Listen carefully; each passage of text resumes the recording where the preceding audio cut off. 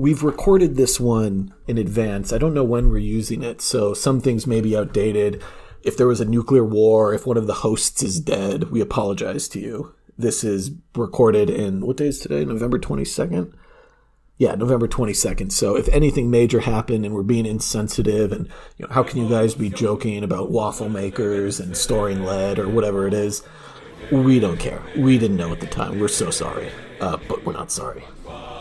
So I guess you would have heard part 1 already, and if you didn't, go and listen to part 1 of this episode, Prepper Gang. Otherwise, this shit just won't make any sense.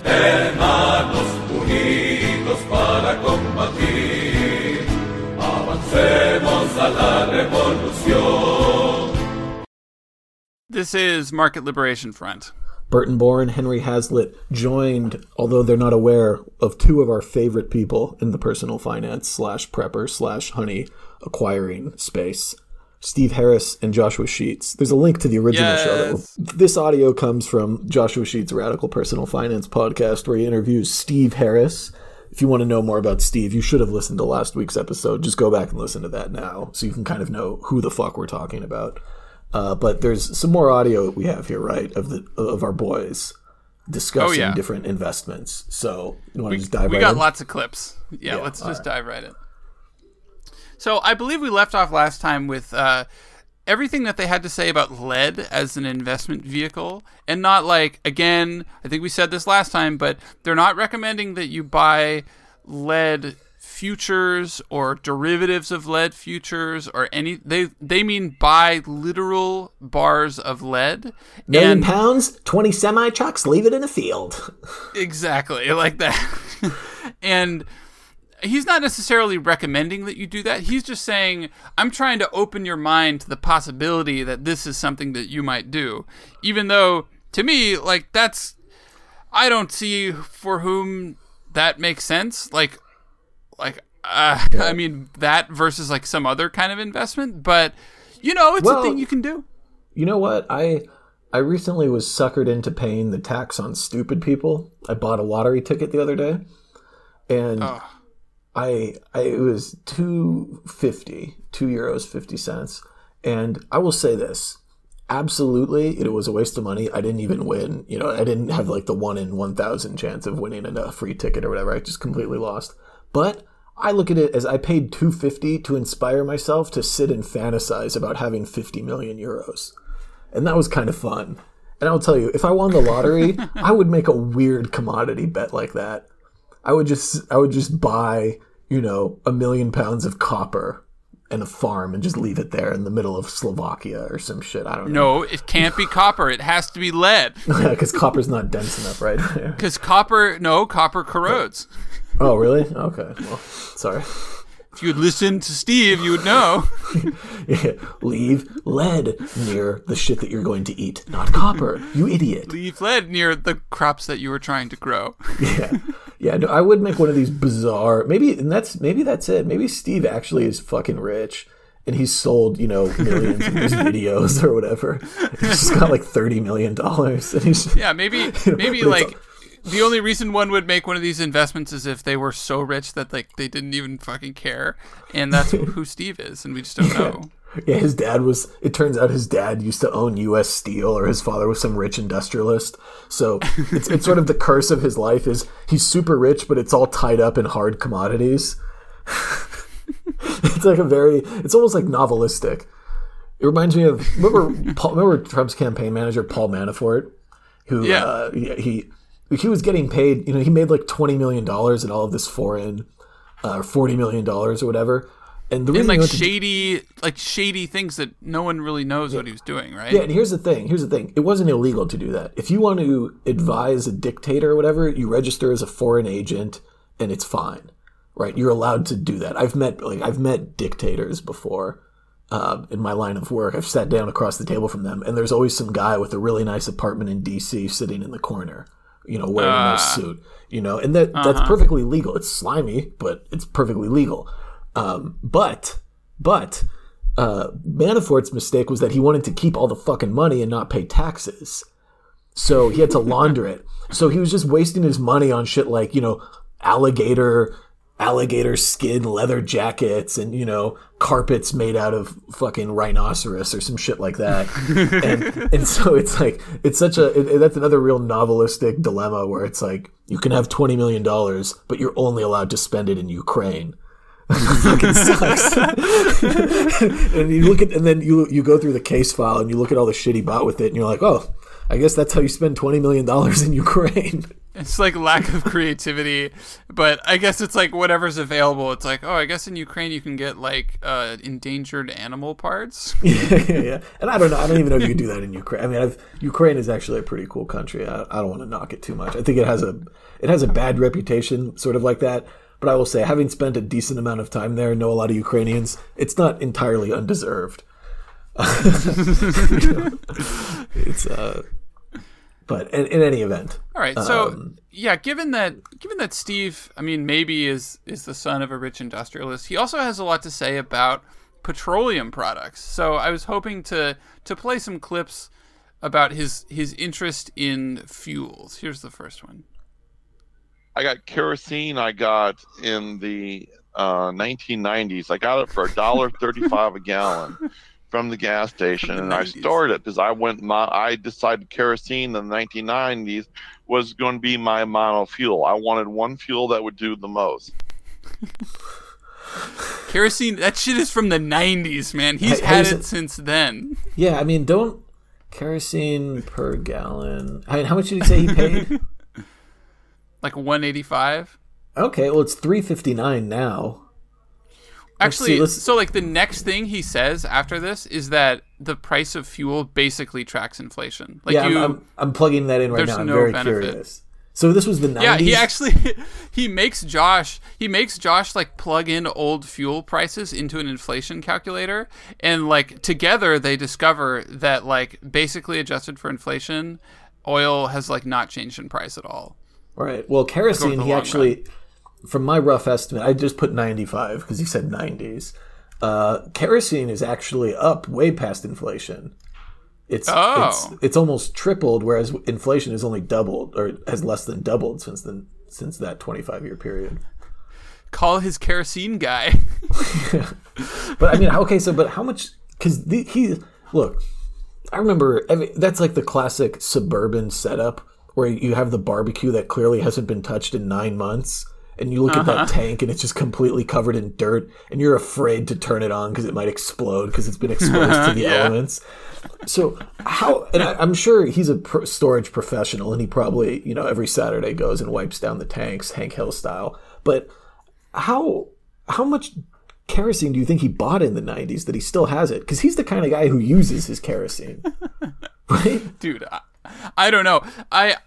Probably a lot. I mean, probably has some. If he has the space to be storing like giant lead ingots, he probably has the space to be storing a lot of kerosene. Yeah, and he also says it's my monofuel for all the different things I have to use. So he's clearly using his kerosene for a lot of reasons. I don't know. That's true. We also should have included the clip about how he was installing DirecTV for people. Oh yeah, I forgot about that part. Yeah, where he's like, I got laid off, and I learned that I could actually make a lot of money installing DirecTVs. No, he didn't get laid off. He quit, and he blamed the Germans for quitting. I'm sorry. That's right. He's like, the fucking Germans bought my company, and he's like, they ruined everything or something like that. It's like, oh my God, Steve. The Germans are the people who are the last people who get to claim you're being racist against me, given their history. But come on, man, you're giving them too much. Oh my God. Okay, propane, kerosene. But what is this about him not liking propane? No. So there's one where he has a friend who has a problem with the fuel company and has a creative solution. And he had trouble with the propane company, and he said, screw it. He went out and he bought 4 1,000-gallon tanks. So, yeah, I don't know about you, but when I have a problem like with the cable company or something, my solution is not like, I'm going to start my own cable company. Dude, I just love this. Look, there are two kinds of boomer dads.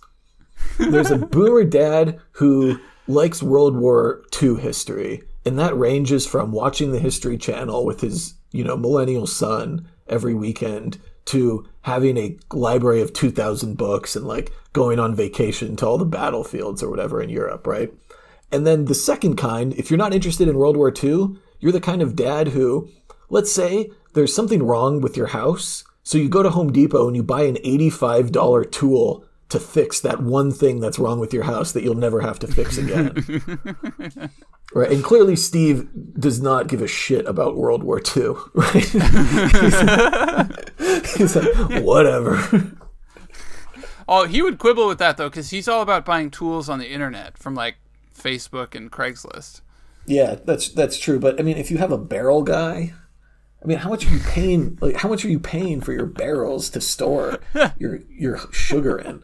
It's probably more than the sugar. He's not. He's got the barrel guy.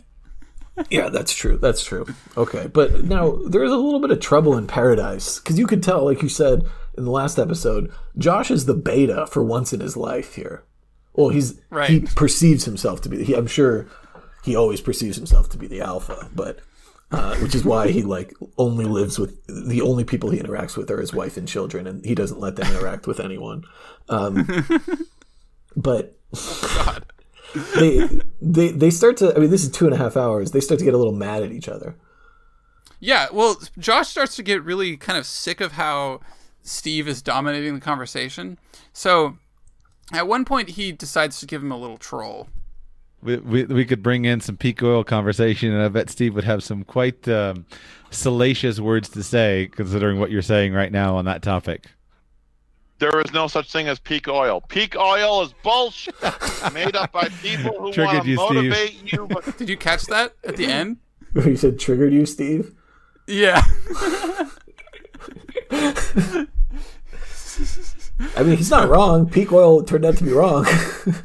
Oh, yeah. And he makes actually a really coherent point about like why warnings about like running out of this or that commodity are stupid. After that, but I just love that Josh like saw this opportunity to like piss him off and just totally took it.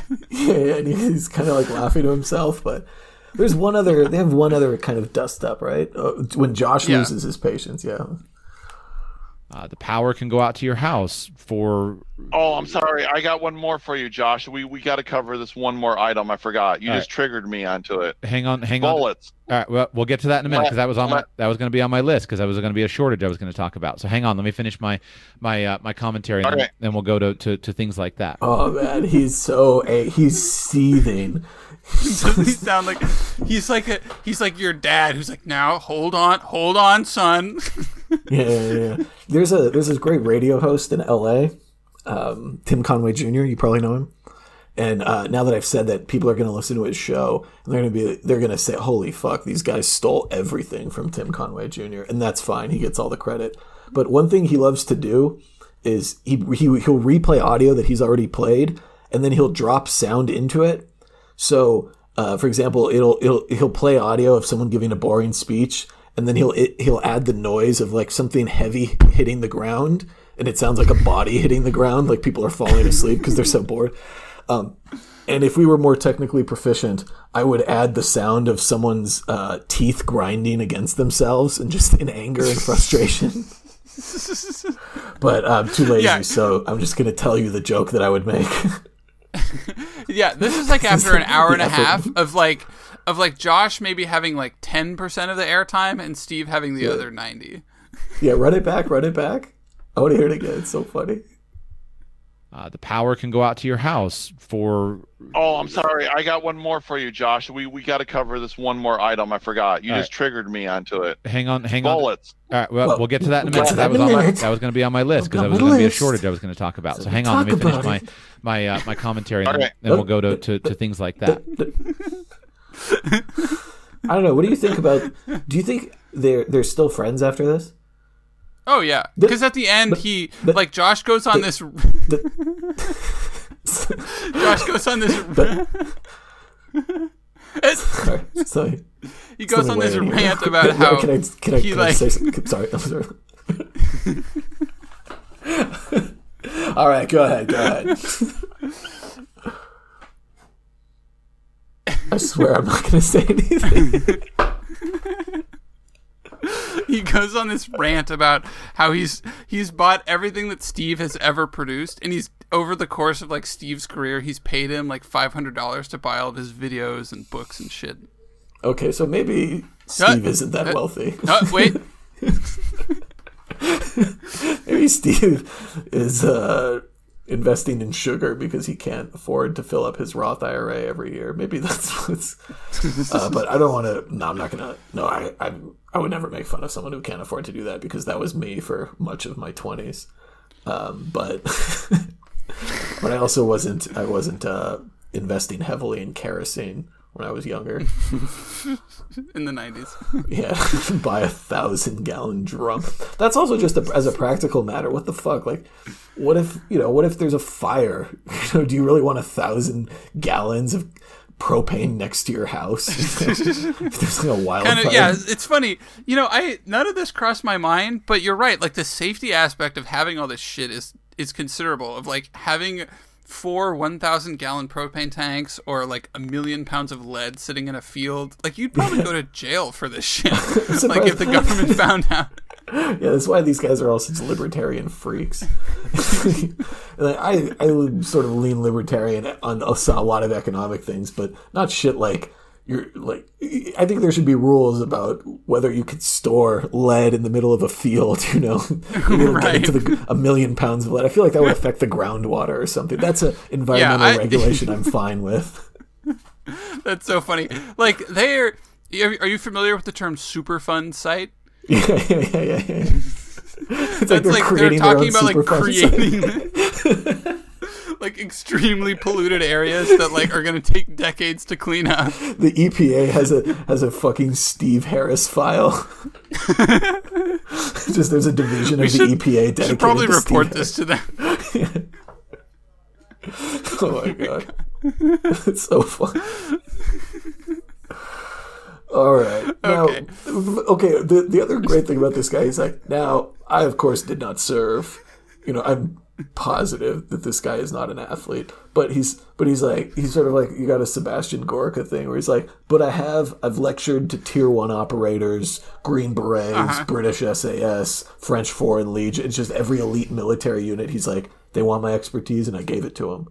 And I really wonder if you're some fucking ripped, battle-hardened veteran of Iraq or Afghanistan or, whatever covert operations are happening in Syria and Somalia. You've killed, 20 guys, right?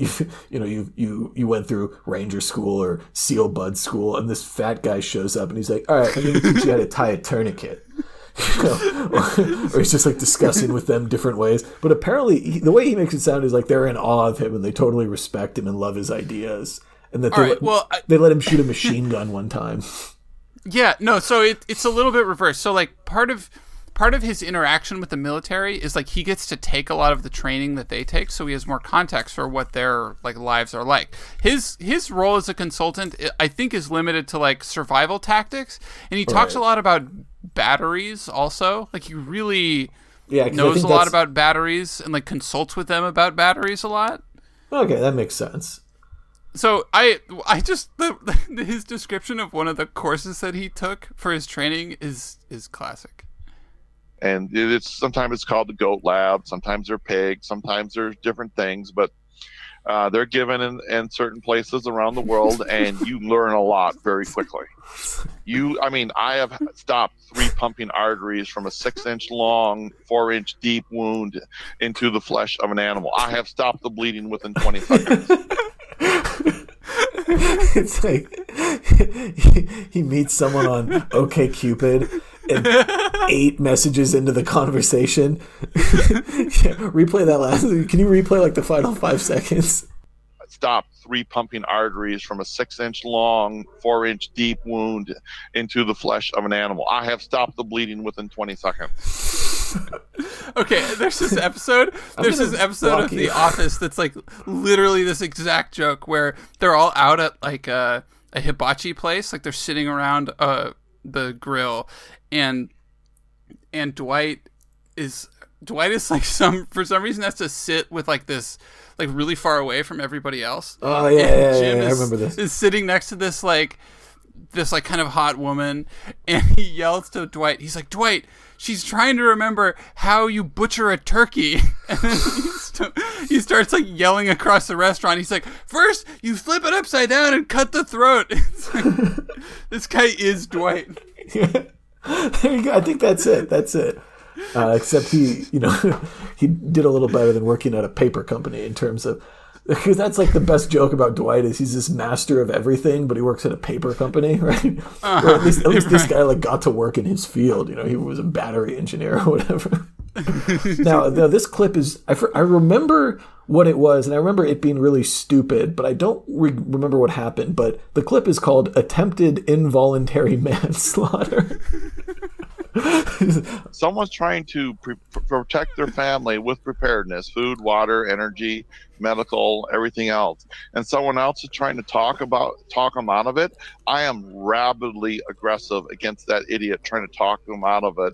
In fact, I personally consider it attempted involuntary manslaughter. Shit, man. How many counts of attempted involuntary manslaughter would we be brought up on after these? I just love the oxymoron of attempted involuntary manslaughter. Yeah, right. If it's involuntary, how can you do it on purpose? How can you be trying to do something involuntarily?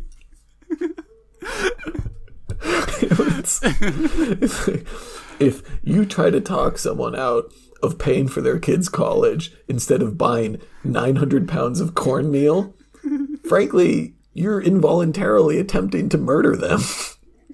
But let's be realistic. It's not murder. I'm sorry. Let's be more reasonable. It's manslaughter. It's not first-degree murder. I mean, maybe third, but holy shit. Okay. Right, yeah, a lot of these are just like kind of out of context. Like they don't really, because the problem is like he doesn't really speak in like a linear, coherent way. Like he just talks about random topics. So a lot of the clips are just these like one-off things that are really funny, but kind of don't string together. Oh, yeah, here, ask me a question. You're Josh, and I'm Steve. All right, ask me a question. Well, the link is in the show notes if you want to subject yourself to it. But if not, here's what it sounds like in context. So, Henry, should I use a Roth IRA or a traditional IRA? Goat herding. Look, we could talk about that later, but goat herding is something I really want to get to right now. It's in the 90s, when I left DirecTV, I was spending a lot of time sort of setting up my deposits, my caches of various weapons, food stores. Apples can last for 10 years at the right temperature. And I needed to sort of trim the grass around this area, and I realized, look, I could buy. I have a goat guy, and I would go to my goat guy, and he could sell me just what do you call a little goat? A kid. Yeah, he'd sell me 12 kids for $5. They eat your grass. He's trying to get rid of them. So you got a great deal. Basically for free. And then you slaughter them. You eat some yourself. You provide others to your neighbor to create goodwill for when the fall happens. And you take the furs, sell them on eBay. It's a 300% return on investment above inflation. And so when you ask me about Roth IRAs, I'm sorry, I don't have time for that. Show me someone who had a 300% return in a Roth, and I'll wait. And the entire episode is 2.5 hours of this. Yeah, and like, so Henry went on for like kind of a long time there, but it's like half an hour. Like Josh doesn't say anything. Like, because he'll start talking about the type of knife and where to find a good knife guy to right. kill your goat with, and then he'll get into how to make the skins, right? The origins of the goat skin market. Remember, he talks about the origin of salt as currency. Yeah, like he goes into the history of like the value of salt in antiquity and like how it was transported by camel across the desert. Like all this, just insane levels of detail. Amazing. So I guess the other ones we should just give a thumbs up, thumbs down on, as we were doing yesterday, because it looks like most of these are things that we could advise or not advise to get involved in. All right. No, the first one's number 12. All right. But if you live in a 2-bedroom condo, okay, and you have no space and you have nothing else you can do, and you need to park some of your money for inflationary purposes, you can put $250,000 worth of gold into a safety deposit box. See? This advice works for everybody. Don't complain about how you don't have space. Get a safety deposit box. How much is $250,000 worth of gold? Let's see. What's that, like 100 ounces? Because what's gold? Probably it's probably like a suitcase full. One ounce of gold is $1,800.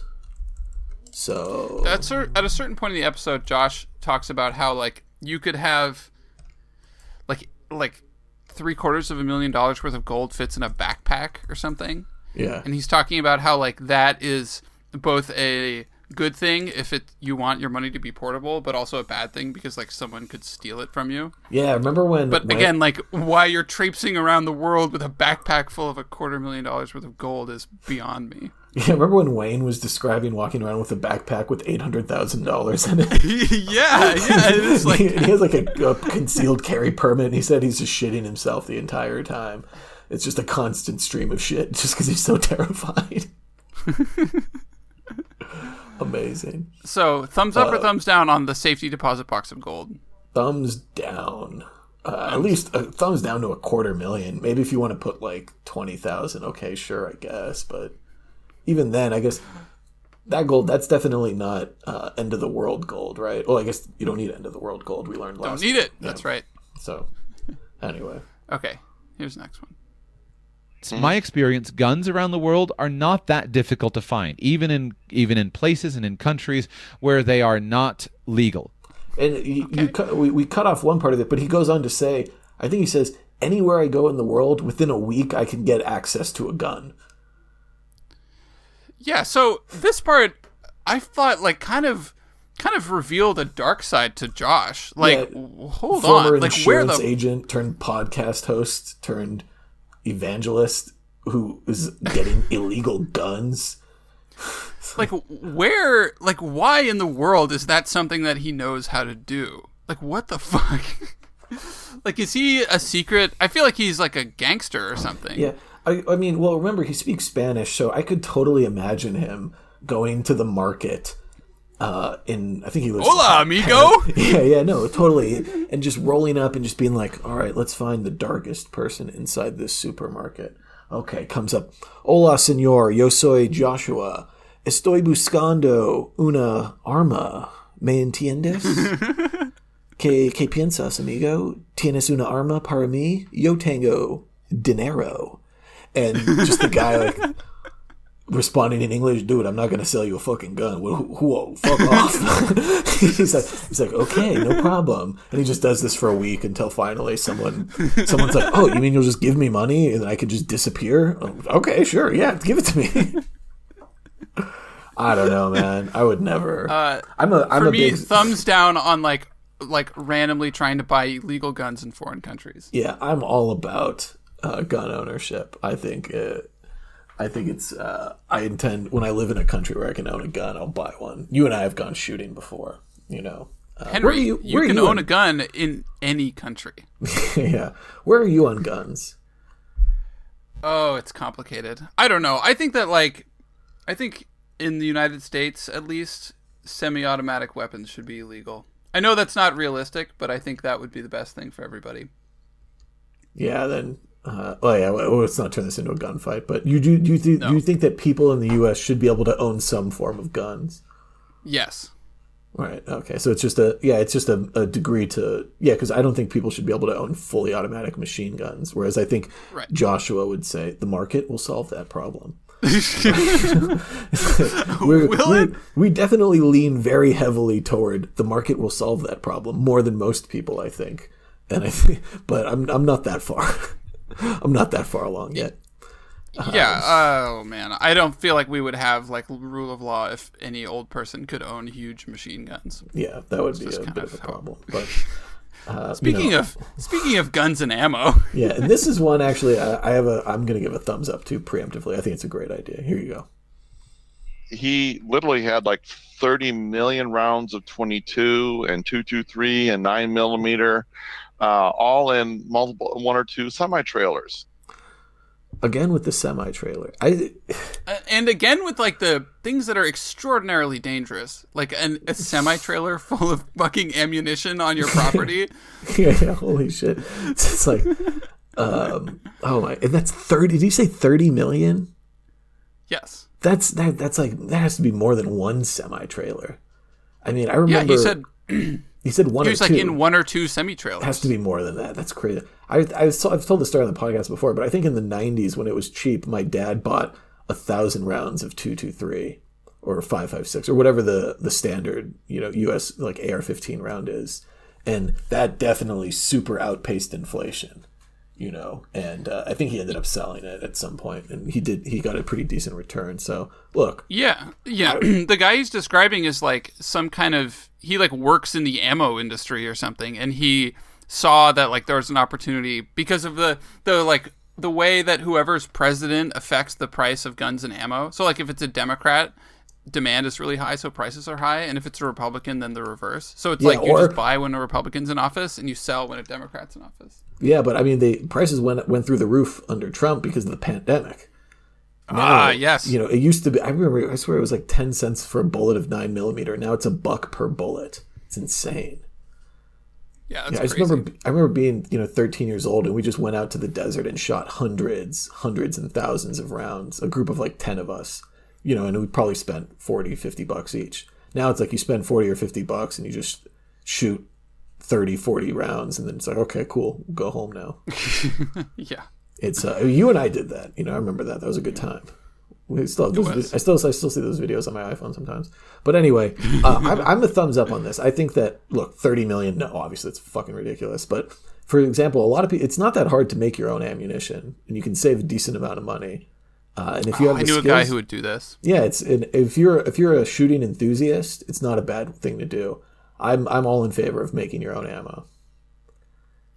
And you can all take right, some of your thumbs down because I do not want like an enormous stockpile of explosive ammunition where I live.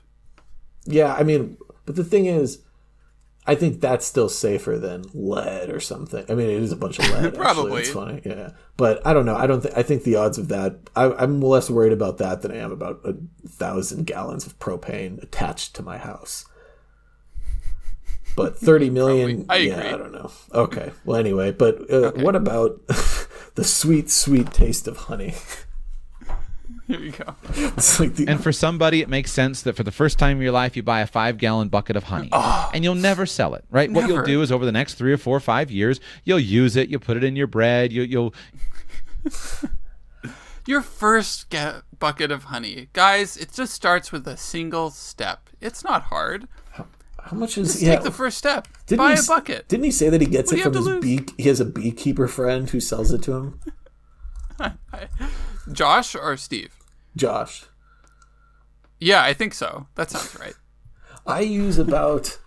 I probably use 2 pounds of honey a year because I like to cook with it. In your life? No, per year. 1 gallon is 12 pounds. So he's saying buy 60 pounds of honey.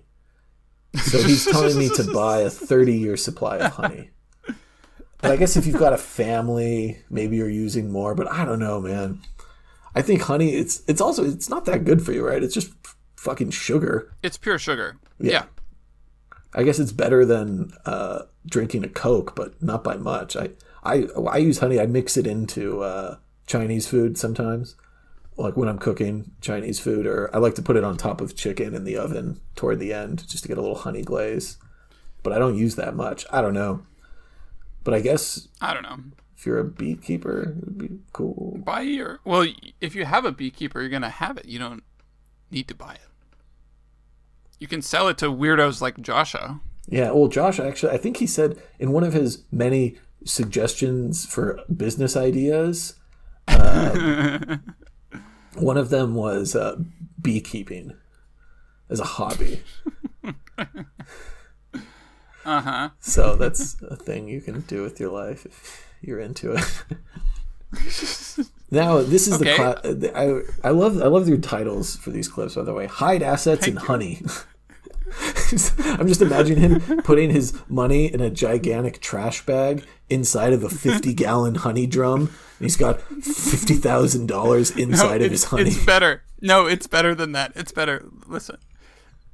Do you really think that the bankruptcy judge is going to come out to his house and say, hey, buddy, listen, I see those 5 things of stainless tool steel over there. Those are $600. They were worth $600. Those need to be on your statement. And over here, I see you've got 2 buckets of honey, and that's worth $400, and that's got to be written down. And I see over here that you bought a chest of tools, of machinist's tools on Craigslist when some guy just had to move, or mechanics tools, he had to move.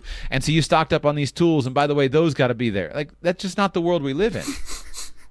There's a lot of things I really like about this clip. One of them is that he's basically saying I didn't know that Joshua was so into doing shit that's illegal, like illegal guns or hiding your assets from the bankruptcy court. He's basically advising you to do that.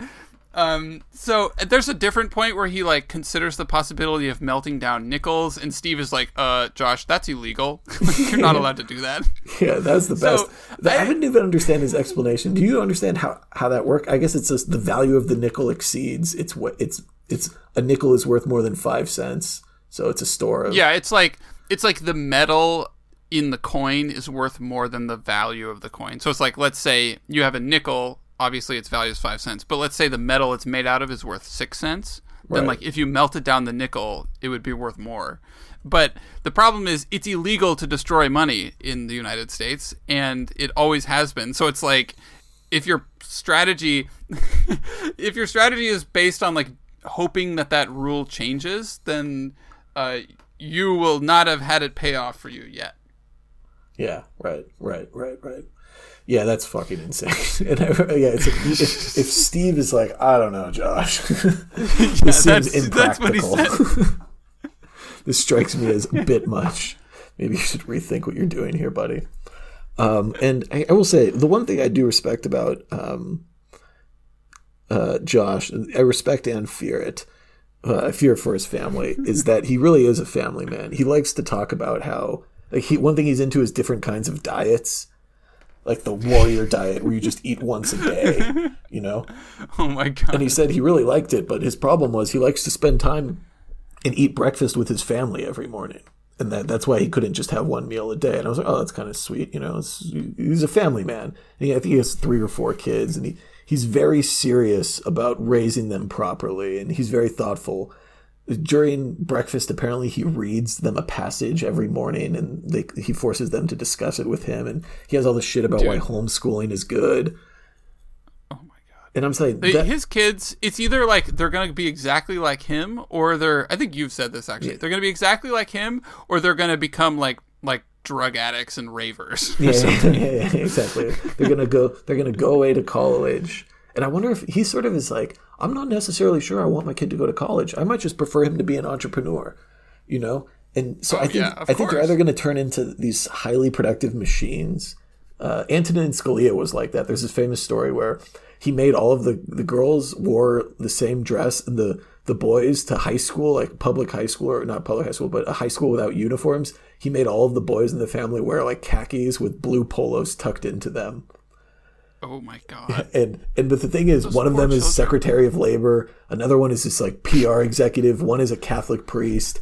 They're all super productive, really successful, impressive people. And there's this quote where they're like, Dad, other people don't have to do this. And he's like, you're not other people. I think I'm botching the story, but so I think Sheets is either it's going to be the next Emmanuel family, where one is chief of staff to the president, one is a really famous doctor, another one's a Hollywood agent, but the Christian conservative right-wing prepper version of that, right? It's one will run a prepper company, one will be a really successful field surgeon, and the other one will be a really rich televangelist or something, and Josh will just be the grand patriarch who everyone loves and respects. Or he'll be so proud. Yeah, or like you said, it's just going to be they go to college and they just do coke for 4 years and then sell insurance. best case scenario. Like him. Minus the Coke. So here's a little window into his ideas about how to parent.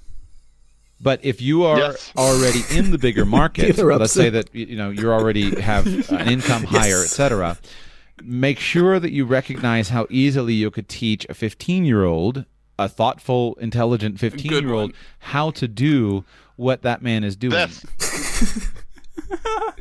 he's basically saying, like, if you come up with, like, because before this they described that, like, Steve has this friend who, like, taught himself how to repair refrigerators, and he has this little side business where he, like, buys them cheap and fixes them up and sells them, which is a totally reasonable thing. Like, lots of people do this kind of thing. Yeah, but Josh, like he hears that. Yeah, he hears that, and he's like, you know what you need to do? Teach 15-year-olds how to do it.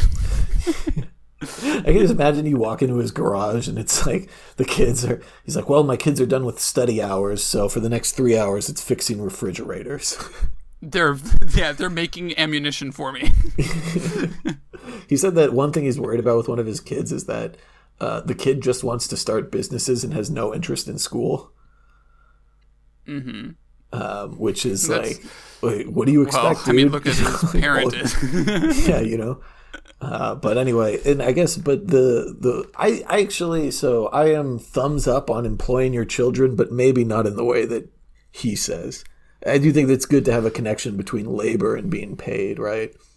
As soon as they're old enough. But yeah, I agree. I mean, you should teach your kids like basic microeconomics, and the best way to teach them is to like give them money, like make them work. It is a good idea, but it's like if the first thing you think when you hear about someone's like cool side hustle is like, I got to teach my kid how to do that. It's like, okay. Yeah.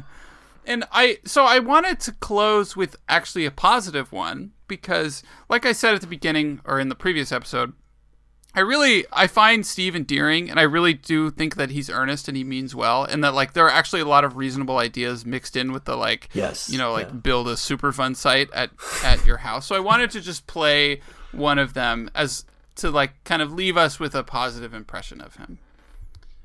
I used to tell people in the 1990s and early 2000s, they go, Steve, what's the best thing I can do for my child's education? I go, buy any book they want. Isn't that nice? Yeah. Yeah, I guess. I'm trying to, I want to make like a crude joke about the worst possible book a kid could buy, but I won't, That's just, I think that's really true. And one of these things that I don't like about the personal finance people is their obsession with the library. Because I think that there's some value to having permanence and to physically having a selection of books around the house. Oh, actually, Steve specifically shits on the library right after he says that. He's like, yeah, you might say, Steve, there's always the library, but the library's not there at 2 a.m. like when you want to read, like, because you're awake in the middle of the night. Yeah, he's like, fuck the library, buy your kid the books they want. 100% agree with that. I got a degree that directly applies to my career. It taught me technical skills that I could use in my career, and that was great. But in hindsight, I wished I had gotten a history degree or an economics degree or a liberal arts degree or just something that would give me general knowledge. Because I picked up the technical skills, I did a lot in the classroom, but mostly at internships and my first jobs, right? And now, I'm 28 years old and I'm spending, before we talked on the phone, I just spent all day reading a history book and it was fascinating. And I wish I had spent college doing that instead of, and I did some of that. I did it to some degree in college, but I wish I had spent more time in college doing that instead of learning the practical skills for my work. And I think one way to help get around that, and I read quite a bit as a kid. Dude, were you a reader in high school or in before that? Yeah. I remember when I took like a floral design class because I knew we wouldn't do shit because it had to be one of those. You take a career style class, and mine was event planning and floral design, and it was you would do a worksheet. Oh my, those were the worst kids in the entire school that I met in all of high school. The kids who signed up for floral design, and it wasn't even like some dumb stereotype like, oh, it was the gay kid or whatever. No, it was just like the most like gangster kids who had no interest in learning. And then there was me, and I would just come in and I would just I would do my worksheet in 10 minutes and I would just read a book for an hour. And I had like my senior year, I think I had like 2 or 3 classes like that. It was fucking awesome. And I wish college was more like that. So that's That's why I'm building my library now. So at least, I don't know, maybe I can give it to someone someday. That is a nice positive note. Thumbs up for giving your kids whatever book they want. 100% thumbs up. Yeah, unless it's some shit they're too stupid to read, then you gotta put that shit down. You gotta say, nah, you're not ready for this. Help them out. Be like, maybe pick that up in a couple years. Yeah, you go Captain Or like if it's no adult books. Don't give them those ones. Yeah, they come back with one of those Fabio style romance novels. It's like, I was kind of hoping you'd get a book like a history book or, like some narrative nonfiction, maybe. Yeah. All right, man. Well, that's all of our clips. I'm glad we used all of them. I thought at the beginning there'd be too many, but honestly, there's so much gold in here. Yeah, I would recommend. We put the link in the show notes. Go and listen to the whole episode. It is pretty hilarious, and it's just crazy. Yeah. Anyway, marketliberationfront@gmail.com.